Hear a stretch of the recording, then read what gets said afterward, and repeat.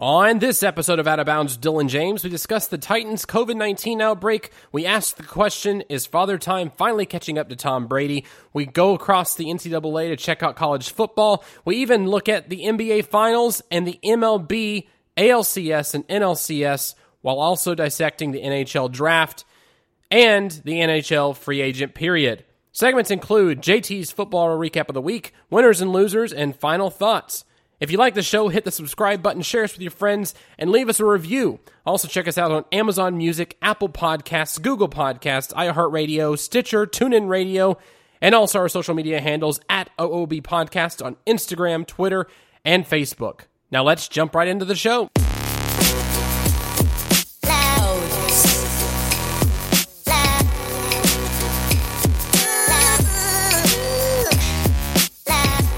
How's it going, everybody? Welcome to the show. This is Dylan James.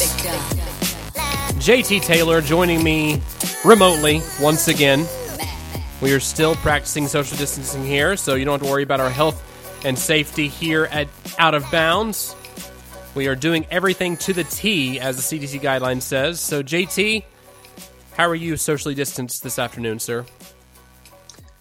It's been great, man. Had a great week. My birthday was early in the week, so had some fun with a lot of my friends, but a lot of sports news that's been happening. Busy basketball, baseball, we got football, soccer going on. So I'm just happy, Dylan, that despite everything going on, at least we have sports to kind of keep us a little bit distracted on what's going on. Yeah, definitely a little bit distracted. Happy belated birthday to you, by the way. So we already discussed Thanks, that before the show, but that's awesome that you get to celebrate the show, celebrate your birthday with recording the podcast this week. That's a good thing. That's why we delayed it a week. You know, we wanted to celebrate your birthday on the show, so that's the reason why. Appreciate it, man. All right, well, Dylan, let's get to the news. Yes, let's get to the news. So in the NFL, let's start there first. The biggest story coming out of the NFL for the past 2 weeks has been our Tennessee Titans. However, it hasn't been the story we've wanted it to be. Tennessee was the first team to have a COVID-19 outbreak in the organization. It started with the linebacking coach Shane Bowen after he tested positive on September 26th. And from there, since then, we've had 23 players and personnel test positive for the coronavirus. They have had 2 consecutive days as of today with 0 positive tests, which has been a very, very good thing. They actually got into the practice facility today. They're actually getting in this afternoon, so that's fantastic news for the Titans organization as they are set to play the Buffalo Bills on Tuesday Night Football, the first Tuesday Night Football game since, I think it's been at least... Since 2010. That was the last one. About 10 years ago, so... huge time for the Titans. Hopefully they can go out on the field and win, but they are going to be missing a few of their players, a few big players too. We'll talk about that in just a second. But JT, this COVID-19 situation, we knew it was going to happen, but did we think it was going to happen to the Tennessee Titans this way? I certainly did not, Dylan. I just kind of find it crazy that of all teams, our team, the Tennessee Titans, would be involved in this outbreak. But it's been an unfortunate situation for the Titans, Dylan, because the Titans, we're 3-0. We're on top of the AFC South division. We're off to a great start. And then this outbreak happens since the Titans' last game, which was a 31-30 victory over the Minnesota Vikings back on the 27th.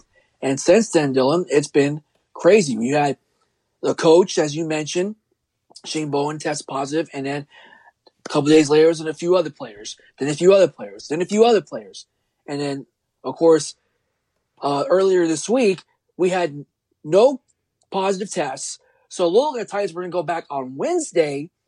Then we got news, oh, nope, 2 more players test positive. Corey Davis test positive. You all can't go to practice. NFL says no. So I listened to the Mike Vrabel show on YouTube, and he was talking about we're doing everything we can to make sure the players are safe, follow the protocols. We've been maintaining with the NFL that we're following the league protocols. And he's still confused why the NFL is sending investigators to check out if they broke any rules. But he understands, and he's trying to keep the team focused. Despite everything going on, despite doing practice via Zoom, which I'm still figuring out how you can do NFL practice via Zoom. But hey, if these coaches are doing it, hey, you got to do what you got to do to stay safe, right? And now the Titans are going to prepare for their game, as you mentioned, on Tuesday against the Buffalo Bills. And then after that, Dylan, our next game will be on Sunday the 18th against the Texans. So short day's rest. But hey, the Titans, we're well rested, so we should be okay. What do you think? Yeah, I think we should be okay too. I mean, especially with these players who tested positive. So we have a list of 12 players out of the 23 players personnel. 12 of them were players. We had Daquan Jones, Bo Brinkley, and Tommy Hudson. They were the original ones who tested positive for the coronavirus. And all three of those players have hit their potential 12-day reenactment, I guess you could say. Not reenactment. Their return to play, I guess you could say. They are eligible to return to play at this point if they were asymptomatic. Even if they weren't asymptomatic, they can still potentially come play after 12 days. But then we have some other players, too, that are big pieces of the Tennessee Titans organization that tested positive who are unsure to play on Tuesday, which are Kamale Correa, Christian Fulton, Adam Humphries, Cameron Batson, Jeffrey Simmons, Kerry Blasingame, Corey Davis, Michael Pruitt, and Breon Borders. And they also said today during practice that Adoree Jackson is still a part of the IR, so he's not going to be available for this week's game.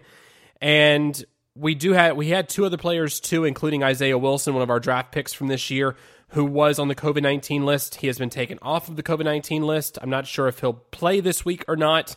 I would probably say he's not going to. But of those players who did test positive, if they were asymptomatic, NFL protocol states that they have to have at least 5 days between the positive test and their return to play. If they are asymptomatic, they can come back after those 5 days. So I'm not sure who on this list has been asymptomatic. I know that Von Miller from the Denver Broncos came out and said during his COVID-19 situation, it took him 17 days from the time he tested positive to get back onto the field. So I'm not sure who's in that boat. I'm not sure who is asymptomatic, who had symptoms. I'm not entirely sure. But if you're asymptomatic, you can get back on the field pretty quickly. But we just don't know what the condition is of all these players. There's another story coming out of this situation, though, that some of the players had actually practiced in a small group setting at a local high school, and this was actually broken by a local reporter, I believe from WKRN, but then also Paul Kaharski broke it as well, saying this news story. He was making it, he was putting it under the impression that the team was doing this despite the NFL telling them repeatedly not to meet in person and have group workouts. But at that point, though, after that positive test from the players, they thought they were going to have a game against the Steelers on Sunday. So they were preparing for that Sunday game, and that's why they decided to go to the high school. Ryan Tannehill, it looks like, was the one who set up the whole practice at the local high school, went through the principal there to set that whole thing up. And so now they're talking about, well, was there a verbal warning about this whole thing before this practice? Was it written? If it wasn't written, there was a memo that gets sent out the day after the practice happened. So there's a whole investigation going on. The league is trying to point fingers at the Tennessee Titans for doing things wrong in this situation. But in my mind, I think the whole thing that was going wrong was that Shane Bowen got tested positive for the coronavirus, and then the NFL allowed the team to get on a plane to go play in Minnesota the next day. I don't understand the whole protocol concept of this whole thing, especially since Shane Bowen got the results, and then on Saturday they tested the players. They didn't get those results back from the players until Monday morning. They didn't know who was positive until Monday morning. So at that point, it sounds like the rapid testing is now in effect in the NFL. They're actually testing players, and the results are coming back the next day. But still, in this situation, it sounds like if there was a positive test in a coach, they should have done something in that situation to where they would have limited travel to everyone involved with the team because of that one coach having such strong connections with the players, especially the linebackers coach. So the linebackers that are on the team should have been, I don't know, I don't necessarily think they should have been quarantined, but they should have at least tested everybody before they got on that plane to go play against the Minnesota Vikings. But that's just my 2 cents on it. What do you think, JT? Dylan, I tend to agree only because it sounds like to me both parties are trying to blame each other, but the Titans, at least are cooperating. The NFL, it's like, oh, we screwed up. We let the Titans play the game when they should have played. And they, I'm like, the NFL, if you'd known, you could have at least postponed the game a couple days and try to get this worked out. But now it's like the NFL just put a Band-Aid and now they're trying to make up and say, oh, we got to investigate. We got to make the Titans look bad. And we got Adam Schefter saying they're going to throw the book at the Titans and lose draft picks or suspensions or, whatnot. And I just feel that, of course, let the NFL do its investigation, but I don't feel it's fair that they should make an example of Titans come down hard just because, look, they tried to adapt the situation. They tried to make it work. Yes, I understand that the team has the most outbreak cases as of right now compared to the Jets or the Patriots. But on your point with the players that they didn't know or weren't sure about, I mean, one thing they could have done was they could have done what the Patriots did. They could have put them on separate planes. One with players that, weren't affected, and then players that were in close contact, and then they just don't play. And then the Titans just go play what they have to try to finish the game. And at least for the Vikings, okay, we played the game, but nobody on the Vikings got tested, or tested positive, I should say. They got tested, but didn't test positive for COVID-19. So I'm not sure what the NFL is trying so hard to make an example of the Titans when, I mean, yes, I understand it could have got worse, but Titans are trying to make do with the situation, make it work. And hey, we're still playing football. It's not like we got to wait like 3 more weeks. Yeah. So that's just my thoughts on it. Yeah, at the end of the day, we're playing football. And also, you have to look at the New England Patriots as well. They were another team that had some positive cases. Cam Newton came down with the virus. So he tested positive. He didn't play this past week. And then you had Stephon Gilmore as well. He tested positive too because he had dinner with Cam Newton, I think the night before or 2 nights before the game happened. So good thing is, as of right now, there are no more positive cases for the New England Patriots. But at the end of the day, the incubation period for this disease has been 5 to 7 days, if not up to 14 days. So it's been quite a while. I mean, we might see some players test positive in the next few days just because of the incubation period, and we're actually getting to the peak of the incubation period for this disease. So it's a hot mess that went on. Hopefully it's behind us now since we've had 2 days of no positive tests with the Tennessee Titans. Hopefully we can move on with the season and hopefully continue this undefeated streak that we're on right now with Ryan Tannehill at the helm. So let's talk about those Titans. What are some areas of concern heading into the game against the Bills, especially concerning players that are going to be missing this game due to either injury or COVID-19 prognosis? The game's on Tuesday. Yes. For the Bills and Titans game. Well, Dylan, I think the team will be well rested. I mean, the only concern I might have for the Titans going into this game is that they could be a little bit rusty because it'll be basically over 2 weeks since the last game we played. Of course, who's going to be able to play in the game? It's going to be questionable, doubtful, game time decision for the Titans that they'll have to look at. So I think the Titans are going to have to consider that being very, very short-handed. We could miss 10 players, as you mentioned, a few of them. Adoree Jackson will be out. Of course, A.J. Brown will probably be out. And we have to look at players that might need to step up to replace Daquan Jones or Jeffrey Simmons. And we're going to miss, of course, Corey Davis. So lots of players that Titans are going to miss, Dylan, and they're going to have to next man up step up. The other area that I may be concerned is the defense. We know, Dylan, the Bills have a really, really good defense. And can our defense going to be able to slow Josh Allen down? That is the question for the Tennessee Titans defense.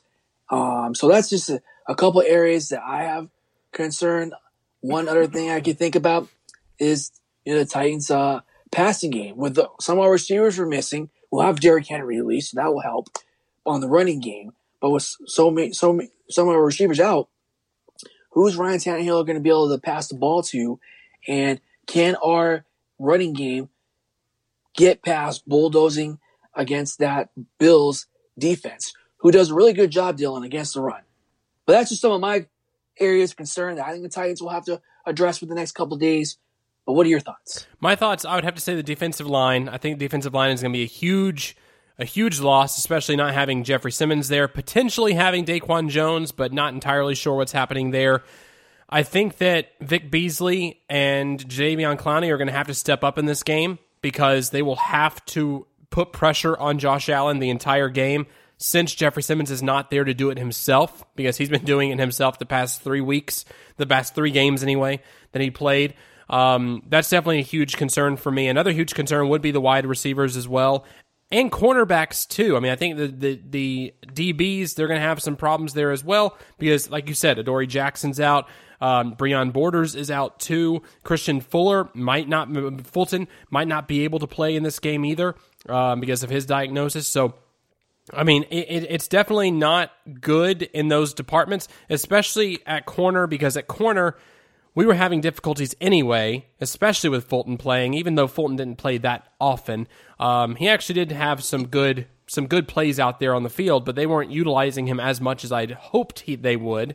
But, you know, with the cornerbacks we have, we need to slow down the passing game of the Buffalo Bills, and the only way we can do that is getting pressure on Josh Allen. And so Clowney and Beasley have to step up, have to get to the quarterback, and if they do that, I think they'll have a really good game on Tuesday. But wide receiver-wise, you know, missing Adam Humphries and missing Corey Davis and Cameron Batson as well being a depth piece there, I think that's going to be huge. But A.J. Brown looks like he may play. There were reports saying that he has that knee bruise still. It has been a while since he's been on the field after that knee bruise. So he may come out and play, just depending on how his knee feels. It may be a game-time decision. But as of right now, there's a potential that he could be on the field, and that would be huge for the Titans if he could play, because not having Corey Davis, your other number one wide receiver, is a huge loss for that offense. So, but no, another big thing, though, when it comes to the Titans, is that Tannehill has continued his strong play from last season. He might have dipped a little bit when it comes to his QBR and his quarterback rating as well. But Tannehill has 809 yards, 6 touchdowns, 1 interception, 67.3% completions, and a QB rating of 105.8. He has been incredible for the Titans so far. And that's on top of Derrick Henry being the leading rusher after 3 games in the season so far. That's just incredible to me. Yes, Dylan, that's just Tannehill stepping up and doing his thing, and he's proving why the Titans, we gave him that money, that contract extension, to keep him over Mariota. So it'll be very interesting to see how the Titans play on Tuesday. We got to wait till Tuesday now. But, Dylan, we do have some games tomorrow. But before we get into that, Dylan, who is your most surprising undefeated team so far? Oh, man. I mean, even though this team isn't undefeated, I'm going to say it anyway. The Chicago Bears are surprising me. And it's surprising because they're 3-1. But in week 1, they played against the Lions. They were down at halftime. They were down going into the fourth quarter, I think by 17 points. And they came back and won against the Lions. Like, this team just keeps coming back, and they decided to bench Mitchell Trubisky, and they put in Nick Foles now. So Nick Foles is the quarterback there in Chicago. And Nick Foles actually led them to it was a loss, but he played pretty well in the game the other night. But that team has been really surprising to me. I don't know why they continue to be successful, but so far they've been playing really, really well. On top I was of that, going to say the Bears beat the Bucs on Thursday night. Okay, well then they lost one game. I think it was the game that Mitch Trubisky got benched. So it was week 3. So Nick Foles tried to come in. Yeah, they lost to the Colts. Gotcha. October 4th. Yeah. So, but still, I mean, they're 3-1. That's incredible for the Chicago Bears, especially with the way we were looking at that team, especially offensively, thinking that they weren't going to do that well, especially with Mitch Trubisky being under center. I think that was a big concern for that team signing Nick Foles to this huge contract, and then come to find out he was just going to be the backup in Chicago. That was a really weird prospect for them. So I'm glad they decided to put Foles in there to see what he can do. But I mean, speaking of the actual undefeated teams so far, I would probably have to say the one I'm most shocked about, which I shouldn't be, is the Green Bay Packers. Because Aaron Rodgers, in that offense, we were talking about it all offseason, how he has no wide receivers. He has no wide receivers to throw to. It's depleted. Why didn't they go out there and get a playmaker for Aaron Rodgers in the draft? There's no reason for this, blah, blah, blah, blah. But it comes to find out that the connection he has with his head coach, with Matt LaFleur, a former offensive coordinator for the Tennessee Titans, it's a very strong connection. And the way he's calling games is highlighting the way that Aaron Rodgers plays. It's complementing the way that Aaron Rodgers plays the game. And that's just, it's beautiful to watch. I love when Aaron Rodgers is actually successful in the league and when the team is successful in Green Bay, because it makes the NFL that much more interesting, especially the NFC East or NFC. But I truly think that the Green Bay Packers being undefeated, that's probably the most shocking to me. But what about you, JT? I was just going to add, Dylan, with the Green Bay Packers, especially Monday night, Dylan, Monday Night Football, in their game against the Atlanta Falcons. Aaron Rodgers played that game without Devontae Adams and Al Lazard, his two top receivers. Robert Tonyan, the tight end, got 3 touchdowns in that game. And on top of that, the Packers, Dylan, they have averaged, while they've been undefeated these past 4 games, they've averaged over 30 points in all 4 games so far. And Aaron Rodgers, Dylan, as you mentioned, he has 13 touchdowns and 0 interceptions. So I find that very impressive with Aaron Rodgers so far. And the last time, Dylan, we saw something like this in the NFL was in 2010. That was the year when the New England Patriots had a streak of 7 games. They were 7-0, and they had averaged over 30 points in each game. So just something to add about the start with the Green Bay Packers. Very impressed with them.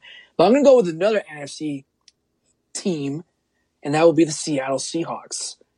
And look, maybe I'm not surprised that, I know Seattle's a good team, but the fact that you got to compete with the Rams, the 49ers, I thought it was going to probably be the top team in this division, but of course, the 49ers had a bunch of injuries. Jimmy Garoppolo's been out. And of course, the Arizona Cardinals, they're still trying to get themselves all figured out. But Dylan, Russell Wilson, he's been on a tear for the Seattle Seahawks this season, carrying them, breaking record. He's getting like 4 or 5 touchdowns, it seems, almost every game. And the Seahawks, Dylan, as a team, they have in total 16 touchdowns, okay? And they've only had like 2 interceptions.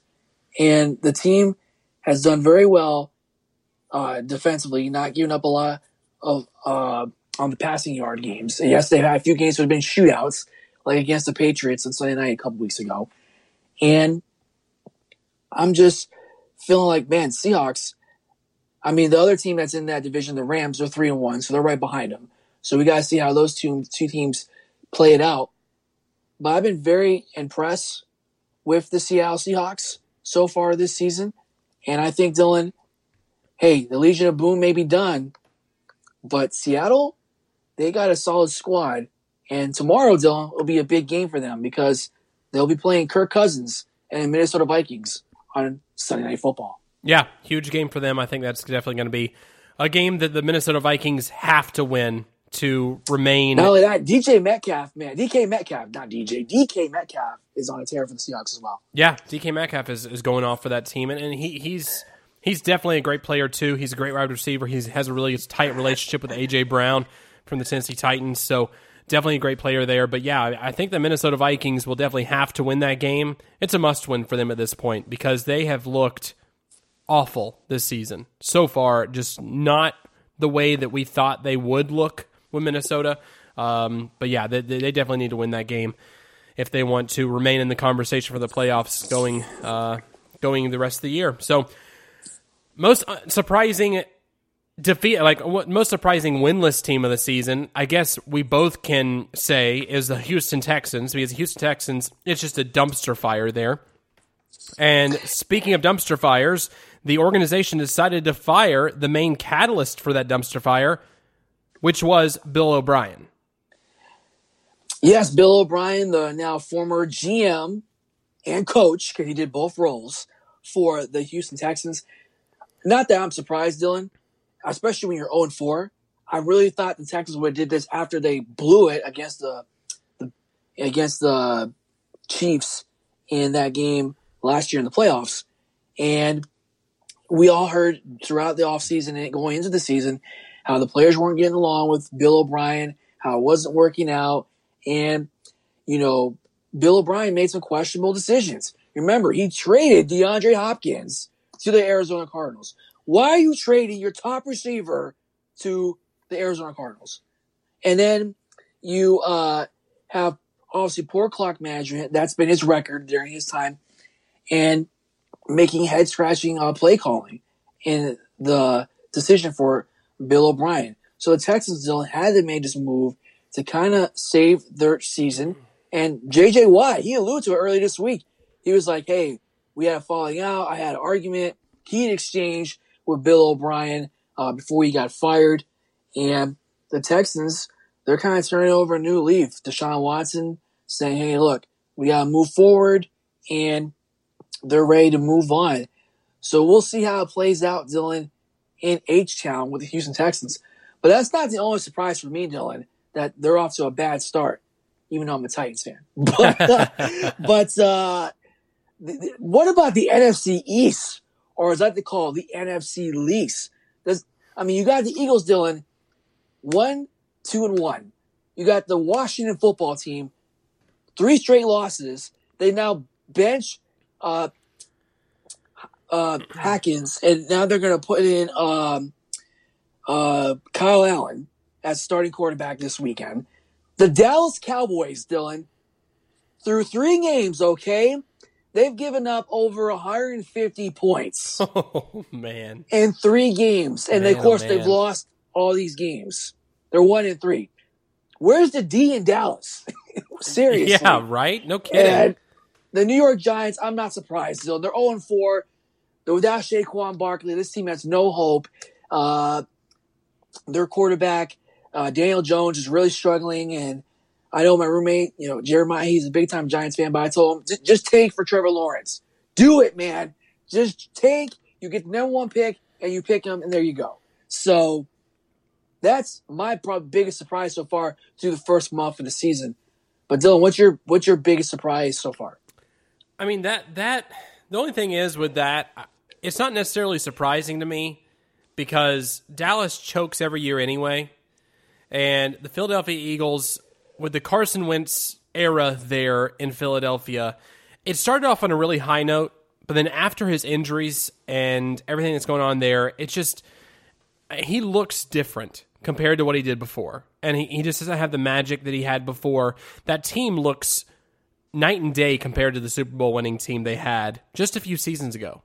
And it's very sad to watch. And also having Nick Foles there in Chicago, actually winning games for Chicago. I'm sure Philadelphia loves to see that. But, it's definitely a terrible, terrible situation in the NFC East. I think we're going to see another team this year from the NFC East have a sub 500 record going into the playoffs, getting a playoff spot and knocking out somebody else who probably deserves to be there more than them anyway. So that's just another reason why I think they need to look at, when it comes to seeding and when it comes to playoff contention, playoff berths, they need to look at that in the NFL because division-wise, it's just not the best, not the most fair. And I know that we have these systems in place and they're not always the most fair, but that system there, it just does not seem fair to the other teams who are actually playing well and getting good records, being above 500 and getting a chance to potentially play in the playoffs, where it would be much better to watch for the NFL, getting revenue and things of that nature for fans. So I think they need to look at that. But that's probably, the Titans' strong play so far has been not necessarily surprising to me, but it's just been a relief because especially us having that huge run to the AFC Championship game last season, and then we come into this season, there were high expectations. People were talking, bad about us, saying, oh, they're not going to live up to those expectations anymore. Ryan Tannehill's going to come back to earth. Derrick Henry's not going to be able to run, because we got rid of Jack Conklin, and, the line's not going to look that good and everything. But we've actually shown people that we can win games, even if it's not a pretty win, even if it's not a win like, we're blowing the doors off of somebody, scoring 20, 30, 40 points on somebody. We're still winning games, and our kicking situation looks good right now. Our corners need to do some work, but our offense is clicking on all cylinders too. We're getting close to about 30 points a game as well. So the Titans are doing a great job. I'm just excited that they're living up to the hype this season, especially the hype of Titans fans and not letting us down so far. So hopefully that continues after this whole COVID-19 situation is behind us. Definitely, Dylan. Let me just ask you two quick topics before we move on to some college football. One, Dylan, what are your thoughts on the Cleveland Browns? Of course, they had a rough start against the Ravens, but now they've won 3 straight games. They're playing the Colts tomorrow. Do you think this team has found their mojo? I think it has. I think that Odell Beckham Jr. needed to have some time with Baker Mayfield to kind of get that connection. It took longer than expected. I mean, a season and a game, I think that's a long period to get accustomed to a quarterback. But I think that Odell Beckham Jr. is actually feeling comfortable in that situation now. And also Jarvis Landry's playing really well too. So having both of those guys on the outside, I think that's helping Baker Mayfield a lot. And they actually are able to get separation on their defender. I think that's a huge plus for them. But offensively, I mean, Cleveland looks really, really good. I know that we've talked about their defense for a few years now, but they can definitely make some noise this season. I don't know if they're going to make the playoffs. I mean, I could see them making the playoffs. I don't know how far they would go. I don't think they'd go far enough. But, I mean, this might be the year they actually make the playoffs in a very, very long time. So we'll see what happens here in Cleveland. I mean, I like it so far. I like the team, the way they built it. I definitely think that they have their mojo now, though, for sure. And then, Dylan, lastly, your boy, Tom Brady. What happened to him on Thursday night? Apparently, he had what I like to call a J.R. Smith moment, where he thought you were up. In this case, Tom Brady thought, no, it's fourth down. What are you talking about? It's fourth down. Yeah, he still thinks it's fourth down, for sure. Mismanaged the time. The Titans, the Buccaneers ended up losing this game to the Bears. I know people were talking about, I saw a bunch of memes with Tom Brady holding the forward. He's like, how many wins the Bears have? So I saw a lot of that. And Bruce Arians, he said after the game, oh no, Tom Brady, he knew how many downs we had. He knew. I told him. Apparently not, coach, because he didn't know. And he said that we lost the game due to poor coaching. So the Buccaneers, Dylan, as of right now, they're still leading the NFC South at 3-2. But the Buccaneers, Dylan, it's been a little rough for them. Do you think after the first month, it's still going to take some time for them to turn it around? Or you think they're going to eventually figure it out? I think they're going to figure it out. I think that Tom Brady, his age is showing at this point. So it's kind of like what Peyton Manning did when he went to Denver. He wasn't the quarterback he was before in Indianapolis when he went to Denver. And they had to adjust to what he could do and not what he was expected to do. So Tom Brady can still make some throws. During that game the other night, he did airball some of them. He missed some wide receivers, and he was getting hit a lot in that game. So I think that, maybe they had to look at him in concussion protocol for that game because, especially not knowing what down it was on that final drive, that is not something you see from Tom Brady. So either A, he had a concussion, or B, Father Time is catching up to him. And I think it's the latter in this situation. I think that it's just Father Time catching up to him. I think that it's going to be okay this season. I think Tampa is going to be fine. I think that was just a lapse in that situation. But they're not as good as they're hyped up to be. And especially Leonard Fournette. Where's he been on this team?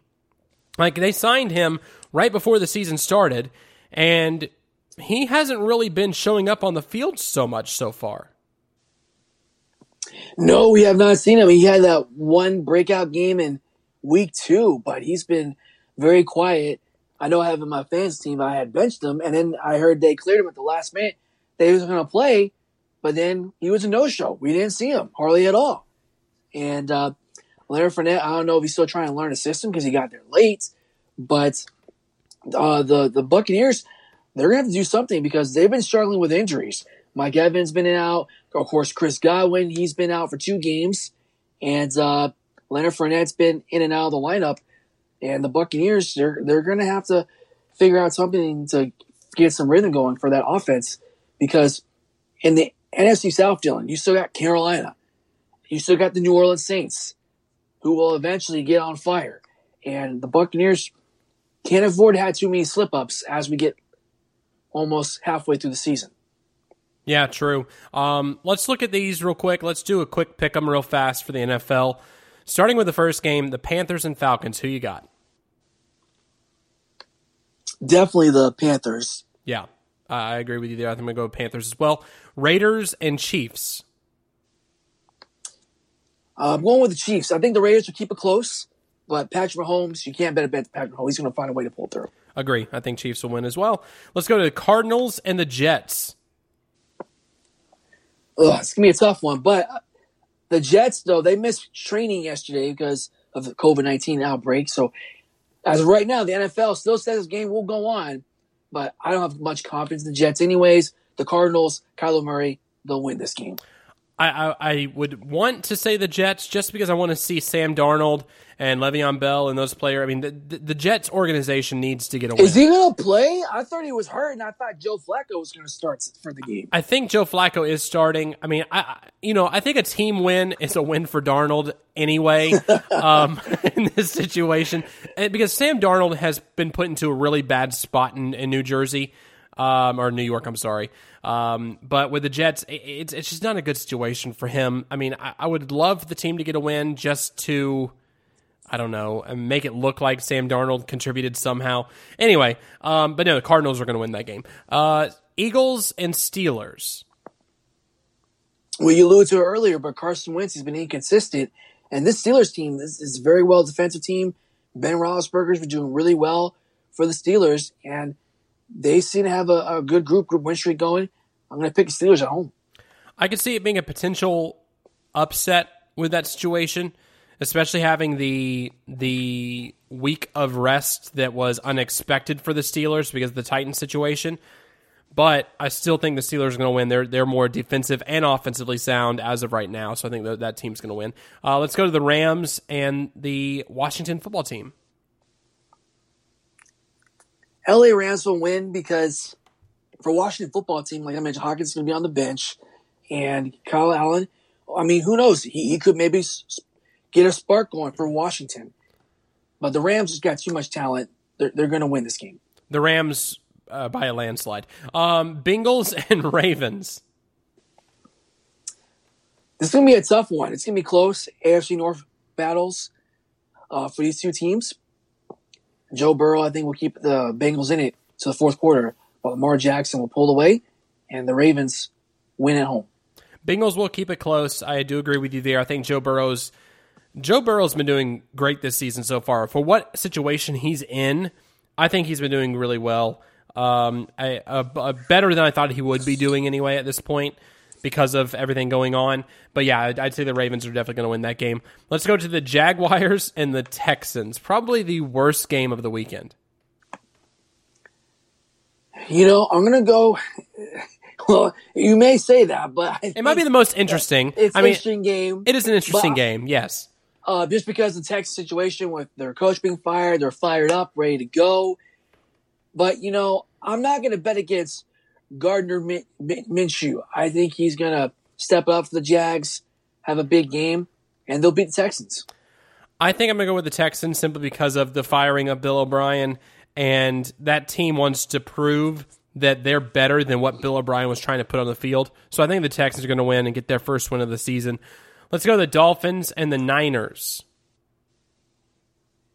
Well, Jimmy Garoppolo is going to be starting tomorrow. Dolphins will keep it close. They played a good game last week, but the 49ers will win. Yes, 49ers will win. I think Jimmy G will have a good game coming back and be able to win against the Dolphins. Let's go to the Colts and the Browns, a battle of a 3-1 team and a 3-1 team. Yes, Dylan, this is going to be a very interesting game. Phillip Rivers going out on the road, taking on Baker Mayfield. And I think it's going to be a close game, but I'm going to lean towards the Browns being the Colts at home, just so the Titans get just a little breathing room. I think the Titans will get a breathing room too. I think that the Browns will win. And especially, I think this week will be a good week to see how good the Colts actually are. To see if it's actually a fluke they've gotten to 3-1, or if they're actually as good as they are being billed as the past few weeks. I think the Colts will definitely have a huge test for the Browns, but I think that the Browns will definitely win this game. Let's go to the Giants and the Cowboys.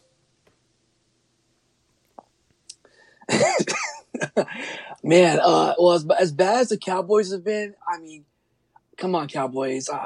You got to beat the Giants. If you guys cannot beat the Giants, then you might as well fire Mike McCarthy already, seriously, because I don't know what else this team can do, Dylan. Giving up over 150 points in 3 games. Dak Prescott, he's trying to do everything, but he can't play defense. And if you can't stop the other team, then you deserve to lose. So I'm going to pick Giants. I'm sorry, just the Giants. The Cowboys, excuse me. Whoa. But get the Cowboys the victory. But if they can't beat the Giants, the Cowboys are in big trouble. Yeah, if Cowboys can't beat the Giants, then I don't know what's going on in this world, and it's 2020. So Cowboys will definitely win that game. Let's go to the Vikings and the Seahawks. The Vikings will keep it close, but Russell Wilson, he's just so good at home. Seahawks has played different when they're at home, even though they don't have fans there. They've been showing up, and the Seahawks, they're going to stay undefeated. They're going to go to 5-0. Yes, especially on Sunday Night Football. Russell Wilson is phenomenal on prime time. I think that the Seahawks will win against the Vikings handedly in that game on Sunday Night Football. Let's go to the Broncos and the Patriots. Wow, Monday Night Football game at 5:00. Wow, yes. But I think the Broncos, they've been struggling with their quarterback play as of late. I know Locke's still out, and the Patriots. Well, I'm not sure if Cam Newton's going to play in this game. As far as what I'm seeing, it looks like Cam Newton is expected to play on Monday. So I'm going to go with the Patriots being the Broncos on Monday. Yeah, I'll go with the Patriots too, even though I am kind of weary, especially with the Broncos defense. I think the Broncos defense will bring it this week, but I think the Patriots will still win that game narrowly. I think it's going to be a narrow game. Let's go to Chargers and Saints. This is going to be a shootout, Dylan. I really think so, because Justin Herbert, I don't know what he's doing with the LA Chargers, but he's been keeping them on a roll. And the Saints, they'll be at home. Kamara, Thomas, you're going to get points for the Saints. I think the Saints will pull away, but it's going to be really close. I think Michael Thomas will have a resurgent game this one because he'll be back in this game, actually. So I think Thomas and Breeze will definitely have, I'd say, a couple touchdowns. I'd say at least 2 touchdowns in this game. So I say the Saints are going to win this game against Chargers, although the Chargers and Justin Herbert will keep it close. Now, last but not least, our game we're going to be watching, the Bills and the Titans. Ooh, man, I really, it's tough, Dylan. But with all the players the Titans are missing with the COVID-19 protocol, I think it's really going to affect this team. And and the Bills, Josh Allen, he's been on fire. And he's got to be, our defense is the key. We got to slow him down. If we can't slow him, Josh Allen's going to tear us up. So I really think, Dylan, this could potentially be our first loss. But hopefully spur us to more wins after this one. Yes. Hopefully it's not our first loss. Hopefully our next man up mentality will kick in, which it has kicked in the past few the last season too. It kicked in as well. Especially against the Saints last season when we didn't have Derrick Henry. This time we actually have our full complement of offense, except for a few wide receivers. But I definitely think the Titans have a huge test this week against the Bills, who have been playing very, very well. I think the Titans have a shot. It's just that it might again, it might be their first loss of the season. So fingers crossed it's not, but I'm probably leaning more towards Bills just because of how this whole situation has occurred for the Titans. So hopefully not. Again, fingers crossed. Hopefully they do win and prove me wrong, but we'll see how that goes. So let's move on to the NCAA with their football. Baylor University has suspended football activities due to COVID-19 concerns, and their next game is scheduled for October 17th against Oklahoma State. Yes, Dylan, the school made an announcement, I think it was yesterday or 2 days ago, but they were saying as a precautionary measure, Baylor Athletics has suspended all football-related activities to allow further evaluation of recent positive tests and the completion of close contact tracing. That's basically been kind of the issue. They think that some of the players may have tested positive. So as a precaution, I mean, they're on a bye this week anyways. They didn't have a game scheduled, so they're going to play. I think this also has to do, Dylan, because their last game they played was at Kansas against Les Miles and the Kansas Jayhawks. And we all know Les Miles recently announced that he had tested positive for COVID. So this game for Kansas, he's coaching remotely. So that might have been the catalyst to why Baylor made his decision. We will see if they will play their next game, which is October 17th, as you mentioned, against Oklahoma State. That is Baylor's homecoming game. Now, Dylan, we got a lot of college football going on right now as we are recording the podcast. And Dylan, well, let's start with the big game, my Texas Longhorns. We were down pretty big, 14-0 to Oklahoma. We tied the game 17-17, but Oklahoma just got a touchdown. So they're up right now 24-17 as we are midway through the third quarter. Sam Ehlinger, he's got to really step it up in this game, Dylan. We blew it against TCU last week. And like I told you, Tom Herman, he's on the hot seat right now. It seems like every year, like my friend told me this the other day, oh, Texas, it's on a hot start. And you text me that tweet, but said, oh, we're back. And I was like, Dylan, this is too soon. Let's not get ahead of ourselves. And then look what happened. We lost to TCU. Yep. So, you know, Texas, I just feel like they do this all the time. And I said, we got to beat Oklahoma. We got to beat the Baylors and the West Virginias of the world and teams that could upset us like Iowa State or Oklahoma State. Texas, that's our only shot. And if we start slipping down the middle of the Big 12 standings, Tom Herman's going to be is on the hot seat. He's not on the hot seat already. It's going to be even worse if we end up losing to Oklahoma, Dylan. So I don't know where the Longhorns are going to go from here because Texas keep thinking we got all this money, we got all the resources. Why are we so mediocre and we're losing to teams like TCU? Or we can't hang in there against Texas Tech and our defense is giving up over 50 points. You know, Texas has to improve, but, you know, we're not the big show in town anymore. When you got teams like the Oklahomas, you got the Oklahoma States, TCUs, Texas Techs of the world. Attractive offices with attractive coaches that bring in offensive schemes that these high school kids like. So it's going to be tough for Texas going forward if they don't turn around this game. So we'll see what happens. The other big game, the Florida Gators taking on Texas A&M. And the Florida Gators are up 20-24 right now. That's a big game for the Gators. Texas A&M is another program that's been kind of struggling. It's a little different, though, because they paid a lot of money, Dylan, to bring in Jimbo Fisher. Yes, they did. And they're not seeing the results after, what, a year and a month in so far? Yeah, no, they're not. That's definitely a tough situation there in Texas A&M.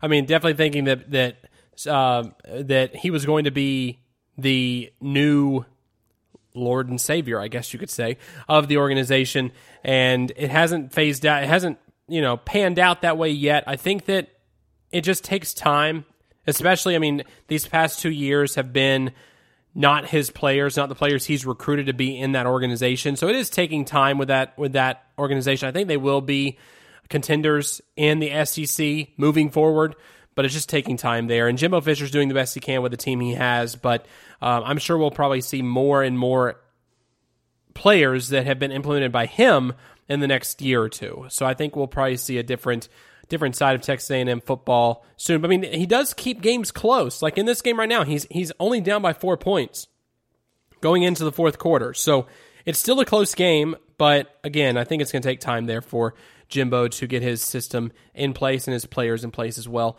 But another big game this afternoon is going to be Tennessee and Georgia, which Tennessee is 2-0. Georgia is 2-0 as well. Georgia is ranked 3rd. Tennessee is ranked 14th. And I would have said that last week's win against Missouri wasn't that impressive. Last week against Missouri, Tennessee won 35-12. But if you look at the scoreboard today, LSU is playing up against Missouri, and they're tied right now with about 2 minutes left in the third quarter.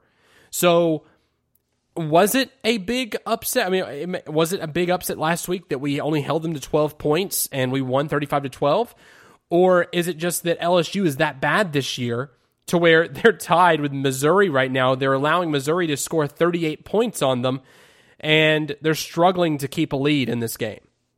That's the biggest question to me. I think that Tennessee is playing very well defensively and offensively. I think that that's going to be a really, really close game today. People keep saying that Georgia's going to blow the doors off on us, but I still am under the impression it's probably going to be a close game. Dylan, I'm not a Georgia fan, but if I was, I would be extremely nervous right now because to me, Dylan, this could be a trap game. It could be. And the reason I say that, because look at Georgia so far this season. Their first game against Arkansas, Dylan, they were losing to Arkansas. And this was like the first half. Now, they managed to came back and win that game 37-10 after a down second half. But I'm like, okay, Georgia, you're struggling against Arkansas. Then last week, they played Auburn. Auburn, very, tight game early on, but they managed to pull away in the second half. So the key is, Dylan, can Tennessee pounce on Georgia early, hold on to that defense to slow down Georgia's running game, and if Georgia can't get things clicking by the second half, it could be a dogfight, no pun intended, but it could be a dogfight going down the wire that Tennessee, hey, even though they're ranked number 14, they could potentially upset the Bulldogs. Yeah, I think that's definitely a trap game for them. And it's a game that could easily go Tennessee's way. Tennessee just has to play smart and play a really, really good second half and a good first half, too. I mean, specifically, focus on second half for the defense and continue to keep your pedal to the metal and score offensive points. I mean, that's going to be definitely the recipe for success there against Georgia. Just not the other reason I've said that because Georgia plays Alabama next week. So I'm concerned they're looking ahead to, we play Alabama next week. This is just a warm-up game. But you can't sleep on the Volunteers. No, not this time. No, you can't. Definitely not. And speaking of rankings, this week's top 25, the top 5 teams ranked right now. Number 1, Clemson. Number 2, Alabama. Number 3, Georgia. Number 4, Florida. And number 5, Notre Dame. And number 6, just as a consolation, is Ohio State, who has not played a single game yet. Not yet, but they will in a couple weeks. Just putting that out there. Interesting stuff. So that's interesting there for college football. I think it's definitely going to be huge game, especially tonight, too. We have Miami taking on Clemson, which we'll see number 1 playing up against Miami. The U always loves these primetime games. I'm not sure how much of a shot they have up against Clemson, but they love playing in primetime, and they do put on a show for primetime. So we'll see if Miami can give Clemson a little bit of trouble on the field tonight. And so we have Alabama playing Ole Miss tonight as well. Nick Saban versus one of his old assistants, which is going to be a huge game, and especially a game that I'm sure a lot of Tennessee fans will be watching because of Lane Kiffin. And then last but not least, we have Florida State playing Notre Dame tonight. So of those 3 games, JT, which game do you see being an upset alert, if any? Well, between those 3 games, the only logical explanation I can think of would, Miami against Clemson. I think Miami, like you mentioned, they've been showing up in primetime games. Last year, it didn't work out for them. This year, it's working out for them so far. Louisville, they won, of course, Florida State, but Florida State's not looking good, after a couple games. And Florida State's only scored like 60-something points in 3 games, and they lost 2 games so far this season. And Miami, I think they got that swagger back. I think they're going to take it to Clemson and try to slow Trevor Lawrence down. It will not be easy. I think Trevor Lawrence will find a way to probably get this team to win because this is a national championship team that's won championships in the past. And I think Miami will keep it close. I really do. They have, to me, the best shot of an upset, though, because Alabama, look, Nick Saban, he's never lost a game, Dylan, against his former assistants. He's beaten every one of them. Lane Kiffin, Ole Miss, last time we saw them, they played the Florida Gators. And, I mean, they hung in there, but Florida, blew them out the water. And Alabama, after their game against Missouri, I think Alabama, Dylan, is going to not, take it easy on Lane Kiffin. I think they're going to go all out in that game. Florida State, like I mentioned, they've been a really struggle. Notre Dame's been really good this season. And they have a shot, Dylan, to crash this playoff party. I think Notre Dame, if they keep training this direction, doing well, they'll beat Florida. They're definitely going to beat Florida State and win. But of all the upsets, I think Miami has the best chance. But just give a quick wrap on college football, just to give you a quick score updates. Texas A&M right now is beating the Florida Gators 31-28 as they start the fourth quarter. My Longhorns, we are down now 31-17 as the third quarter is ending. Not looking good for my boys. And LSU is up 41-38 at the end of the third quarter. And Virginia Tech, they're missing 15 players due to the COVID-19 outbreak. But they're hanging in there against North Carolina. North Carolina's up big, 31-10. But now North Carolina's up 42-31 as they're about to enter their fourth quarter.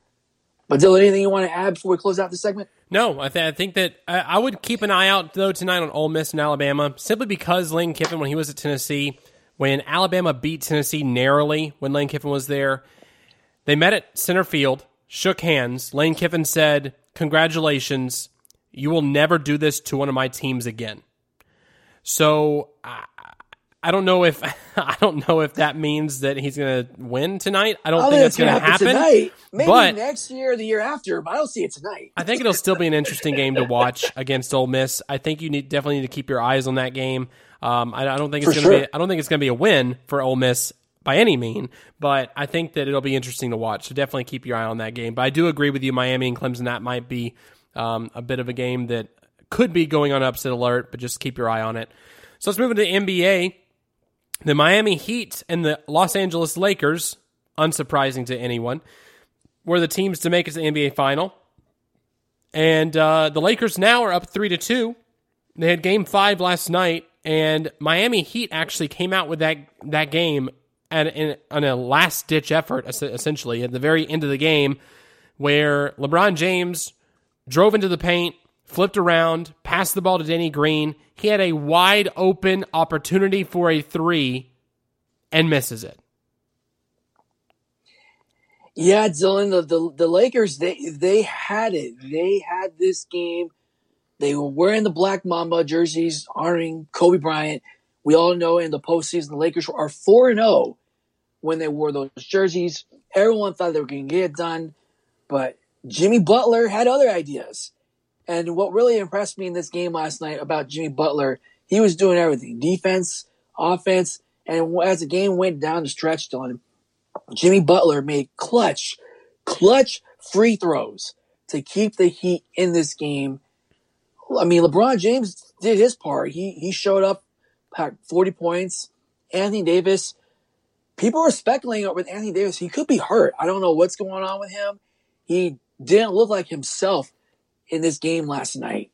And Jimmy Butler stepped up.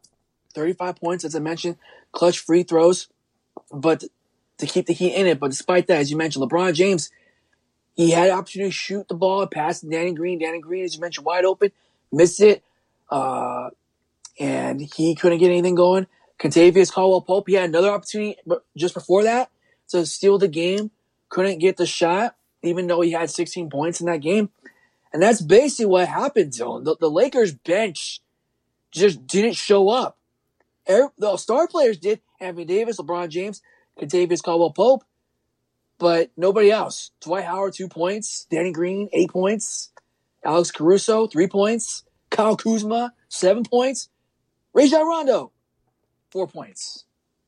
the bench didn't show up, and the Heat bench did. That was the difference in this game. And the Heat, hey, I said, they live to die another day. Now, could they beat the Lakers tomorrow? It's possible, but I think, Dylan, the Lakers aren't going to let this opportunity. This is their best shot. Close it out. And I think they'll find a way to close it out tomorrow. After, similar to what happened, they blew it in game 3. They bounced back, won game 4. I expect that result tomorrow. But if they keep, Dylan, if they keep winning to stay alive and they bring Dragic back for either game 6 or game 7, if game 7 happens to be on Tuesday, the Lakers are in trouble. Yeah, no, I agree with that. I think that definitely, if they win game 6 tomorrow, if the Heat win game 6, then the Lakers, I think their chances almost evaporate to win the final this year. Because it's the Heat are just on such a momentum tear right now, especially if you get Dragic back. The big thing to me, though, is Jimmy Butler last night after the game, he was getting up off of out of the press conference room, and he could barely walk.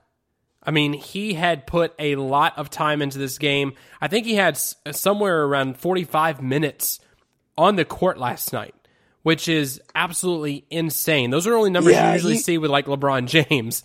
And he played 47 minutes in that game last night. Just incredible. I think that he had a great performance last night. We'll see if he can duplicate that performance because he's going to be tired. He's tired today, I'm sure, but only having a day's rest in between a game like that and a game like Game 6 is going to be, that's not a lot of time to rest up, and I don't know if he'll be able to have enough in the tank to actually get it done tomorrow.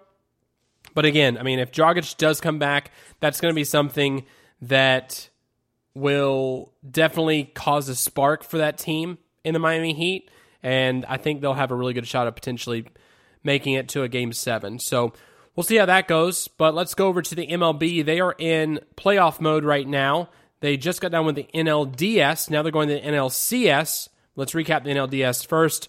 The Tampa Bay Rays last night defeated the New York Yankees 2-1 in a very, very tough game for the Yankees and the Rays as well. It was a very close game up until the very end. Rays got a homer and made it 2-1, and the Yankees could not come back. They couldn't answer in the ninth inning to move on into the NLCS.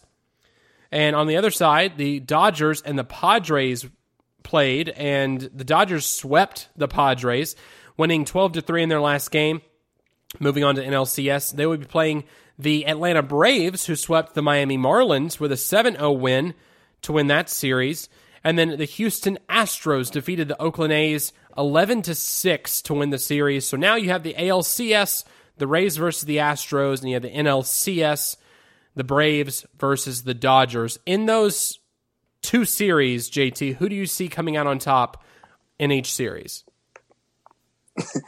Well, I think after a year with everything going on, I know a lot of MLB fans would feel like justice if the Astros don't make it. They have the Tampa Bay Rays. But look, Dylan, I think the Tampa Bay Rays, to me, is a legit contender to possibly win to win the World Series.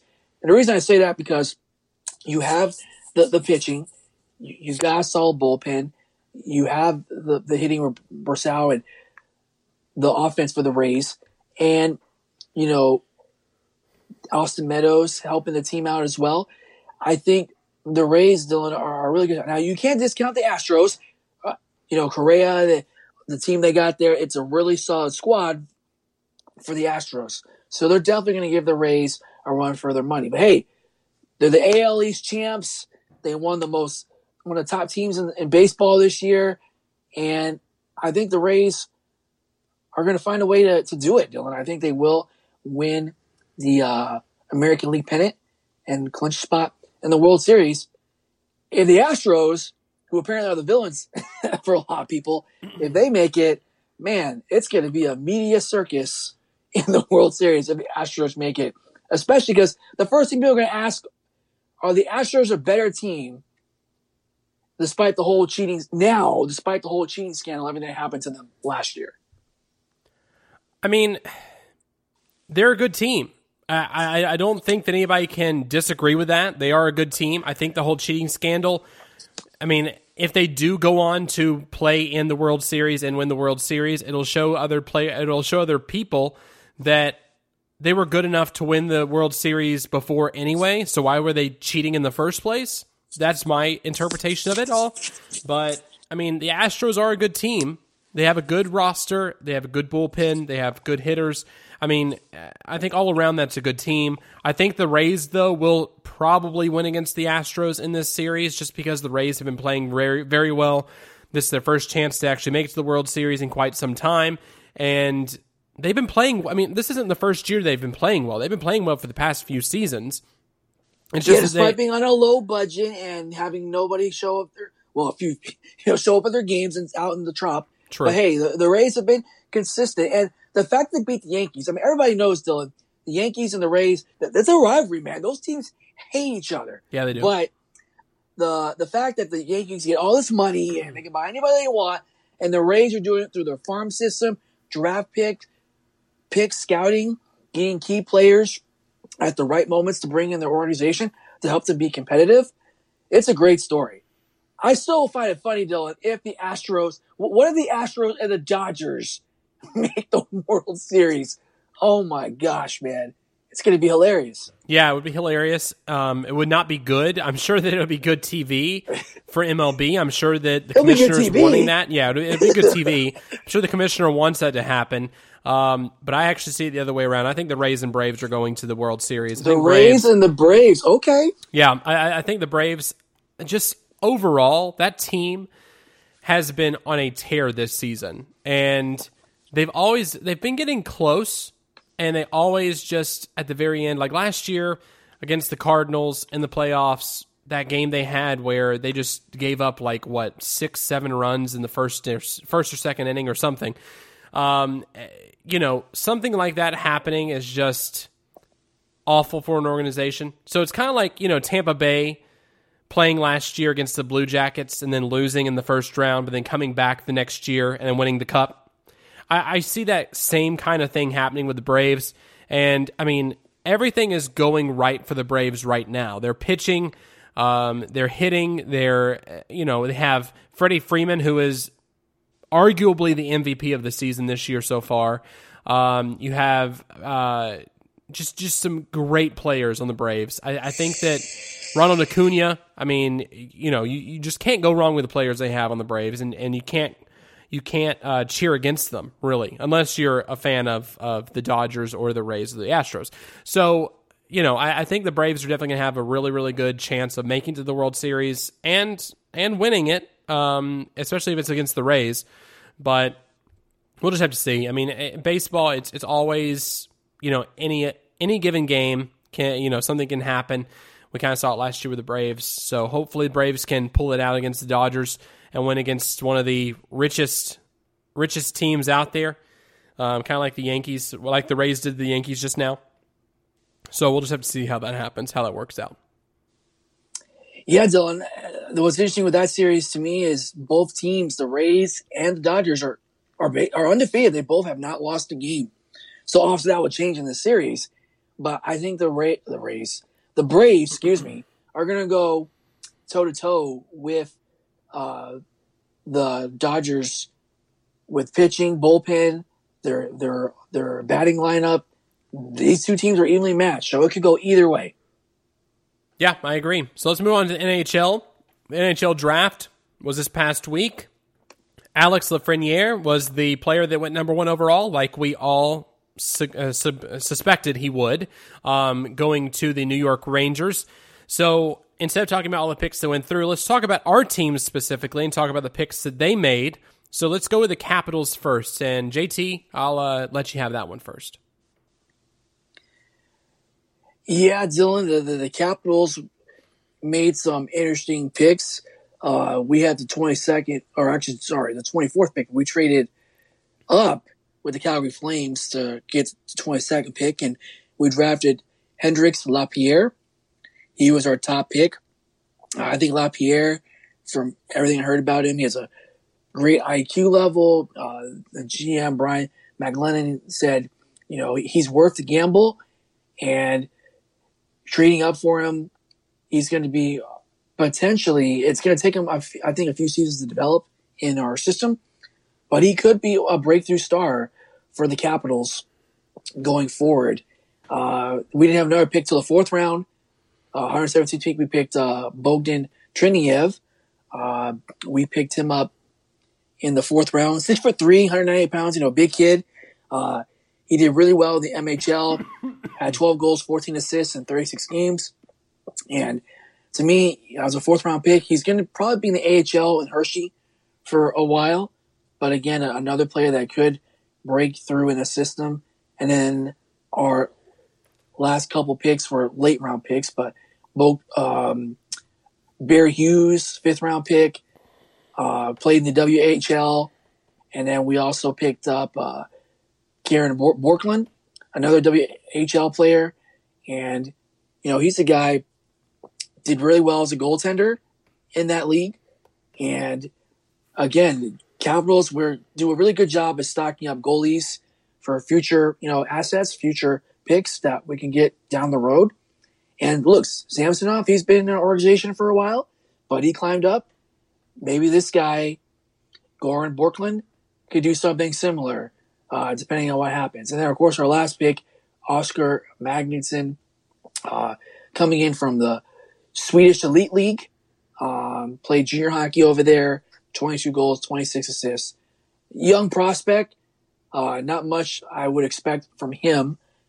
But I think the Capitals, play it safe. We don't have a lot of cap money right now to spend on, on young players.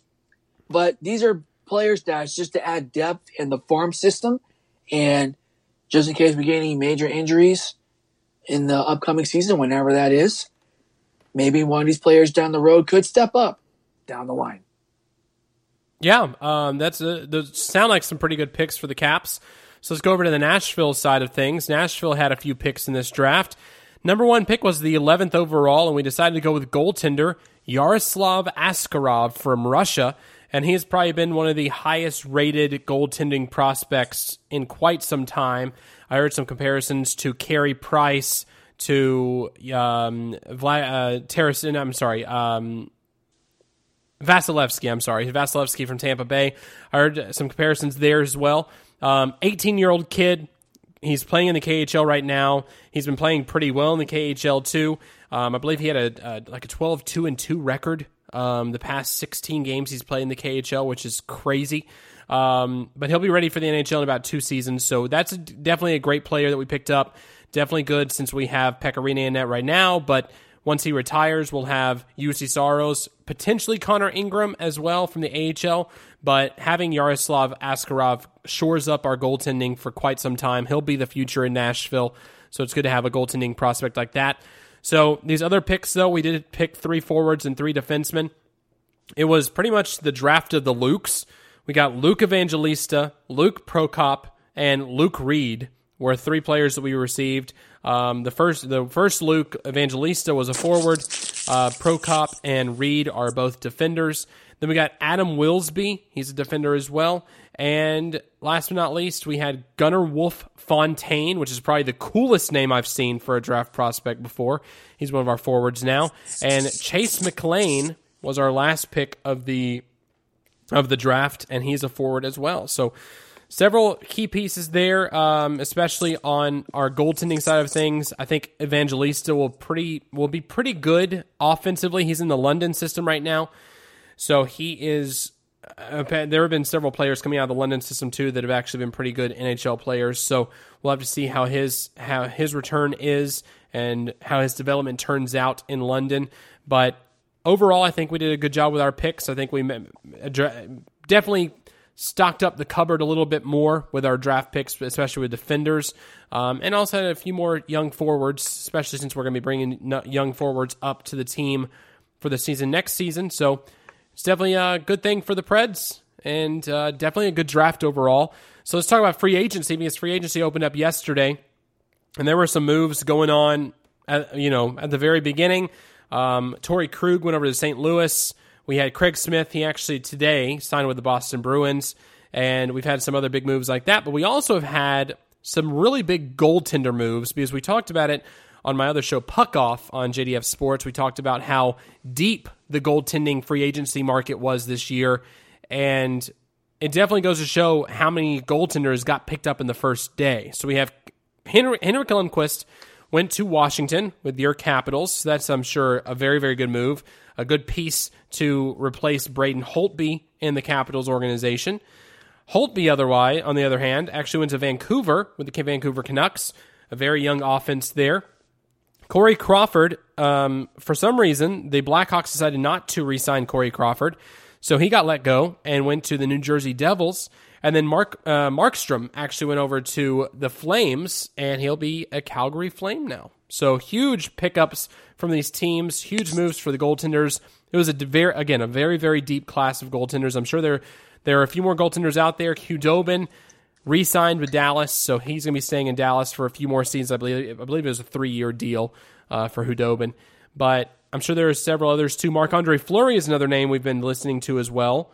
And it looks like there might be a trade potentially happening, especially if the Vegas Golden Knights decide to go after Pietrangelo from St. Louis, who is a UFA right now. What are your thoughts on that whole situation, JT? With Marc-Andre Fleury or Pietrangelo going to Vegas? Both. Because I mean, they'd be coinciding moves to make that happen in the first place, because they'd have to move Marc-Andre Fleury to create enough cap space to bring in Pietrangelo in the first place. Gotcha. So, I think if Pietrangelo is able to get to Las Vegas, it's a good pickup for them.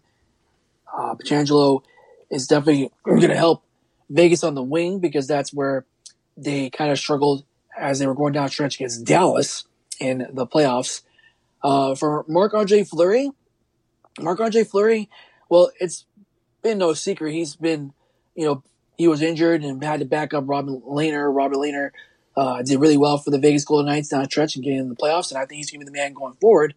And for Marc-Andre Fleury, well, I heard rumors that once Pittsburgh Penguins made a decision to trade Matt Murray to the Ottawa Senators, and they re-signed Tristan Jarry to a longer contract, there were rumors that they would try to talk to Las Vegas to see if they would bring him back. But if that falls through, I mean, St. Louis, hey, you got a Stanley Cup winning goalie. I know St. Louis kind of dropped the puck in this case, this past season after winning the Stanley Cup the season before. And maybe, I think if they able to make it work, I mean, yes, I understand what St. Louis is giving up, but St. Louis is in it to try to win now. And if Marc-Andre Fleury is that difference, that missing piece, that can certainly help. But let me just share a quick recap of what you just went through with all these goalies moving. So with the Capitals bringing King Henrik Lundqvist from the New York Rangers, I'm not surprised. As I mentioned, he's going to team up with Ilya Samsonov, be a mentor to him, and he's going to help compete with him for King Henrik Lundqvist. I think for him, Dylan, considering he's never won a Stanley Cup, this is an opportunity for him to try to get a cup on his resume. He came close with the Rangers, 6 years ago when they were in the Stanley Cup and they lost to the Kings. And this is probably his last shot to try to make a run. Pierre Lavalette making options for him. I think that's the reason why he made that move. Braden Holtby going to Vancouver, I think that's a good move for Vancouver. For Braden Holtby, hey, he helped us win a cup. He's been with us for a decade. I know it was tough seeing him go, but for Braden Holtby, hey, he's going with a good team. Vancouver's a really good team. They gave Vegas a run for their money. This is a team that's not going anywhere. That team is going to be competitive for years. I know letting Jacob Markstrom is tough, and you got who's the backup? Who was the goalie that was giving Vancouver crazy? What was his name? Demko. Demko, yes. Thatcher Demko. So that's going to be a good pairing for him as well to compete with. But hey, it's especially because we don't know how many games the NHL will play. I've heard they're looking at maybe playing 60 games for this upcoming season, depending on what happens with the whole COVID-19 situation. So that could be, we could see a lot of goalies split time between the starter and the backup to keep teams afloat throughout the season. Crawford getting let go. He was bought out from his contract. That definitely did surprise me. But hey, it's a good pickup for the Devils because Corey Schneider, he's still out there. We don't know what's happened with his situation, but the Devils, hey, they're trying to compete in that race in the Metropolitan Division. So I think it's a good move. And then Markstrom going to Calgary, hey, they pay big money. That's a big risk. But Markstrom, I think that one could pay off. So those are just some of my thoughts, Dylan, on NHL free agency so far. But is there anything else you want to add? I'm not sure we'll probably see some more contracts coming through as well because, I mean, with this year, we're gearing up for the expansion draft next season. I'm sure we'll see a lot of 1 year, 2 year deals. The 1 year deals being for the players who organizations want to keep for a year to see what they can do, kind of get them probably in free agency next season and sign them to a long-term contract, or signing them to a 2 year deal to where they can expose them to the expansion draft potentially and try to keep the players they currently have in-house. So I'm sure we'll see some more movement. I'm sure we'll see some good deals coming through. And hopefully... Yes, that's... just sorry to interrupt. I was going to add, yes, that's a rumor I heard about that could happen with Braden Holtby. If Demko, tears it up for the Canucks this season, Braden Holtby, it would be eligible to go to the expansion draft, and Seattle, the Seattle Kraken, could pick him in the draft next year. So how crazy would that be? I mean, Seattle Kraken, it looks like that team for the expansion draft could have many options to try to build a team out. But that will be next year. Yeah, definitely be next year. I think they'll definitely have some options for players out there. But NHL free agency this year will probably be the craziest it's ever been. And I can't wait to see some of the other big names coming off the board soon. Taylor Hall's still out there. Players like that, I think we'll definitely see some more solid deals coming out there soon. So let's move on to JT's favorite segment of the week. It's the football recap of the week. JT, the microphone's all yours. Thanks, Dylan. As always, Out of Bounds, we're here to recap the latest from the beautiful game. And let's start with the hottest team in Central Florida.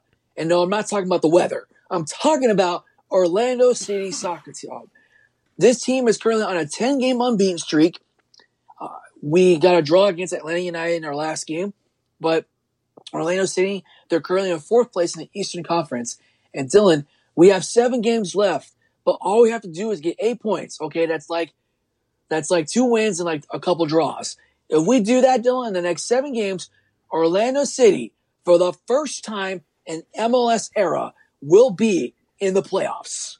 Wow. And I never thought this would ever happen after choking so many games last year and the year before that and the year before that. But it looks like, Dylan, Oscar Pereira has really changed his team.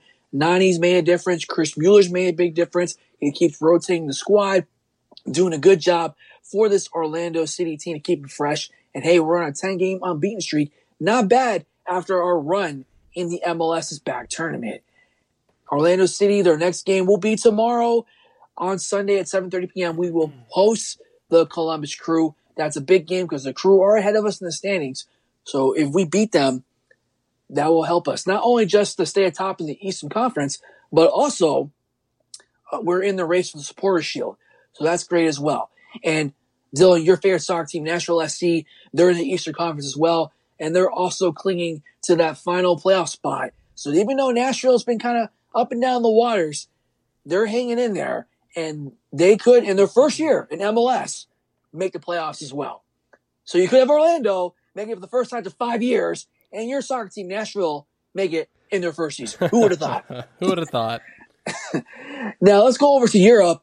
Ansu Fati, he was named Player of the Month in La Liga for September after getting 3 goals and assists for FC Barcelona. FC Barcelona off to a good start so far in La Liga. But of course, we all know it's going to come down between either them or Real Madrid.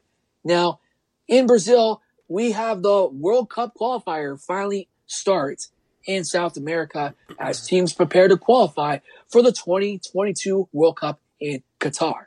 Now, Neymar didn't score any goals, but he made a dazzle performance in helping his team get a 5-0 win against Bolivia in their opener in the CONMEBOL World Cup qualifiers. Brazil will play Peru on the road in Lima on Tuesday. Now, the U.S. women's national team, we had a few players go overseas to go out on loan. So we had 2 stars Christian Press and Tobin Heath, they signed with Manchester United for this upcoming Women's Super League season in England, and they played today, made their debuts. The team won 1-0 with a goal from Millie Turner against Tottenham Hotspur. Now, as I mentioned a few weeks ago, Alice Morgan did sign with Tottenham Hotspur for the women's team, but she did not play in this game today. And for the Manchester United women's team, they are leading the Women's Super League in England with 10 points. And of course, today, Dylan, we have the UEFA Nations League, finally some international soccer after months being postponed due to the COVID-19 pandemic. And in the UEFA Nations League, the big game today is Spain against Switzerland. So that is the big game today. And then tomorrow, Dylan, we have England taking on Belgium. And then at 2:45 tomorrow, we will have a rematch of the Euro 2026. Whoops, way ahead of myself. Euro 2016 final rematch between France and Portugal. They will play each other tomorrow at 2:45 p.m. And you can watch that on ESPN Plus. So that'll be a big game. And that's what's going on in Europe. But that will conclude my football recap of the week. Let's head over to winners and losers. JT, I'll start this week. I'll start with my first winner is the Atlanta Braves. The Braves making it to the ALCS for the first time since 2001, since the days of Chipper Jones and Glavine and all those guys. It's fantastic to see these guys actually make it to the ALCS finally. After knocking on the door several times the past few seasons, we finally got there, and especially on the back of potential MVP, which in my opinion is the MVP of the season, Freddie Freeman. So hopefully we'll be able to make some noise against the Dodgers. And then my loser this week is the NFL front office for trying to blame the Titans for everything that happened during this COVID-19 situation. Hopefully they find out that it was actually not necessarily the Titans' fault that this whole thing happened. I think some of the protocols the NFL has in place, they just were not ready for this kind of situation to happen. They were just going business as usual, and it just turned out to be the perfect storm of COVID-19 and everything coming with the Tennessee Titans. So the NFL front office is definitely my loser for this week. So JT, who are your winners and losers, sir? Dylan, my winner this week is going to be the return of the XFL 3.0 version this time. Because this was announced last week, but Dwayne "The Rock" Johnson, in case you haven't heard, he now owns the league now, along with Danny Garcia and Redbird Capital. So they announced on social media, released a video saying that the league will return in 2022. There was a possibility the league could return next year, but Dwayne "The Rock" Johnson said, we don't want to rush things. We're trying to get everything online. We just bought this league, and we're trying to get everything all organized. So the league is having a refresh or redo everything that's going on, and that's great. Great, we're going to have another alternative football compared to the NFL. They're still going to do the spring season, and they're working out TV deals. I don't know if ESPN's going to broadcast in 2022, but I know Fox is definitely looking into it. As far as the teams go, not sure if all the teams that played this year will be back by 2022. It is possible some teams could get moved around here and there. I know Orlando is definitely at least a possibility where that's a team that's going to be relocated or an expansion team. Orlando is definitely a possibility for an XFL team at some point. But the XFL, hey, it's good for them that they're back. That's my winner this week. My loser this week is going to be NFL Network inside reporter Ian Rappaport. Now, normally I want to have a inside reporter as a loser under any means, unless they did something really crazy. So hear me out, guys, on this story, okay? So yesterday, Ian Rappaport posted on Twitter that he's been suspended for the NFL Network for 2 weeks. I'm like, okay, Ian Rappaport, I know you got over 1 million followers. You must have done something really crazy to get yourself suspended for 2 weeks. Now, originally, they were saying that he posted something on social media that the league did not approve, and that's why he was suspended. But when I'm looking on the timeline, I'm like, I don't see what did he post that could have gotten possibly suspended. But then somebody else on Twitter confirmed and said, oh no, Ian Rappaport had apparently posted an ad on his social media pages about Manscaped. And that was apparently not approved by the league, and that's why he got suspended. So I'm like, okay, let me get it straight. This guy's doing an ad. I don't think they sponsor him or anything. I don't know, but he's doing a posting ad about Manscaped, guys keeping their stuff groomed down there and everything. And now he's going to get himself suspended. I'm like, really? Really? For a Manscaped ad? I mean, it must have been really bad for him to get suspended. So, Ian Rappaport, he is my loser this week. Wonderful. Now let's move to final thoughts. JT, I'll start with you. Yeah, I'm not sure how I'm going to be able to get over that, but we'll try to move on. Sorry, kids. So my final thought is going to be just a shout out to the WNBA for everything they stood for, with everything that's going on with our country and allowing their players to speak their mind, with everything going on in the Black Lives Matter movement and all that. And that's awesome. The WNBA has been a real pioneer for that. So I just want to give them a shout out for that. But let's talk about their team, the Seattle Storm, winning their fourth WNBA championship. Dylan, the Seattle Storm really went on a great run. Breanna Stewart, Sue Bird, of course, their top players. And the team went 18-4 this season, and they swept the Las Vegas Aces. That was a team that made it to the final to win the championship. This is their second title, Dylan, in 3 years, because they won it in 2018. Not only that, Dylan, this is the third time now, that the 4 times they've won it, where they swept an opponent. They did it in 2010, they did it in 2018, and now again in 2020. And they've won 4 championships.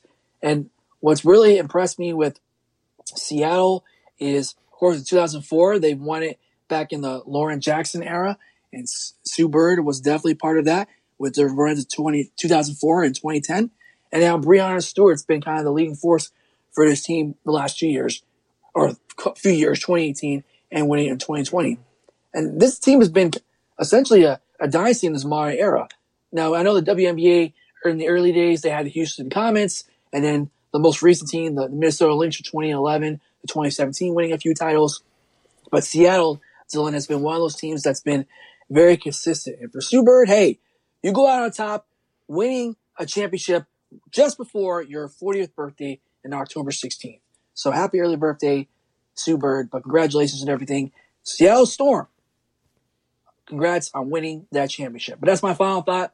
Dylan, what are your final thoughts? Well, congratulations to them, and also congratulations to the Tampa Bay Lightning. We didn't really talk about it during the show this week, but they won the Stanley Cup championship this year. So congratulations to them in the bubble. That was a huge win by them. I mean, I had predicted it in the first place. If you look at my NHL bracket, you can tell that I did pick the Tampa Bay Lightning this season. But it was against a different opponent, against the Dallas Stars instead. Kudos to them for reaching the Stanley Cup final. That was a huge performance by Hudobin. That's the reason why he got that 3-year contract, so congratulations to them as well. But my final thought is going out to the Predators when it comes to scoring depth on the team. Now, free agency just started yesterday, and with this, we actually have some cap space this season, especially letting go of Mikael Granlund, letting go of Craig Smith, letting go of Yannick Weber, letting go of Corbinian Holzer as well. So we had some cap space. We had about $17 million in cap space. We signed a few players, but now we have about $13 million in cap space. I'm not necessarily saying spend all that money on this one player, but I'm saying you should make a pitch to the specific player and offer him a pretty good amount, because I think that it'll be beneficial for both parties. The player I'm speaking about is Taylor Hall. Now, Taylor Hall is a player that is on everybody's mind right now. This is going to be a player that is going to be looking anywhere and everywhere to find a contract this season. He has talked about getting a short-term and or a smaller contract in terms of monetary value to play for someone this season, and then hopefully get more money in free agency next year. So this is the perfect situation for the Predators to capitalize on. We're looking for scoring depth, having that secondary line anchored by Matt Duchene at center, and then having the right wing being Taylor Hall and the left wing potentially being Eli Tolvanen, I think that would be a killer second line in the NHL. I think it'd be one of the best second lines in the NHL. And I'm sure Duchesne and Hall would love to play with each other. And also, you can't discount the connection that Taylor Hall and John Hines has because of his MVP winning season was under John Hines, I'm sorry. I was combining their two names. John Hines. So, at the end of the day... I was about to say, John Hall coaching the Preds now? At the end of the day, the Nashville Predators should truly consider this strongly about signing Taylor Hall. We've done the things we need to do. We've signed depth defensemen. We signed another forward as well, and Nick Cousins coming in from Vegas. So that's going to be another right winger that we can have in the system. But I think that having Taylor Hall on this team would put us over the edge. I think it would contribute to our scoring prowess we have with our first line, with Victor Arvidsson, with Forsberg, and with Johansson. So I think that Taylor Hall would be the perfect fit in Nashville, especially for next season. Go out there, get him David Poile, and let's try to win a cup next season. That would be fantastic for the Nashville Predators organization and also the fans as well. So that's my final thought. Thanks for listening this week. You can find us on Amazon Music, Apple Podcasts, Google Podcasts, iHeartRadio, Stitcher, TuneIn Radio, everywhere you can find a podcast. We are there. You can subscribe to us. Leave us a comment and leave us a review as well. We'd love to get those. And you can also follow us on Twitter, Instagram, and on Facebook. It's at OOB Podcast. My social media handle for Instagram is Dylan James _FL, and Twitter is Dylan _James. JT, what are your social media handles, sir? You guys can follow me on Twitter at JTSocka88. That's at JTSOCKA88. You can also follow me on Instagram. Instagram is at JTSoccerSports.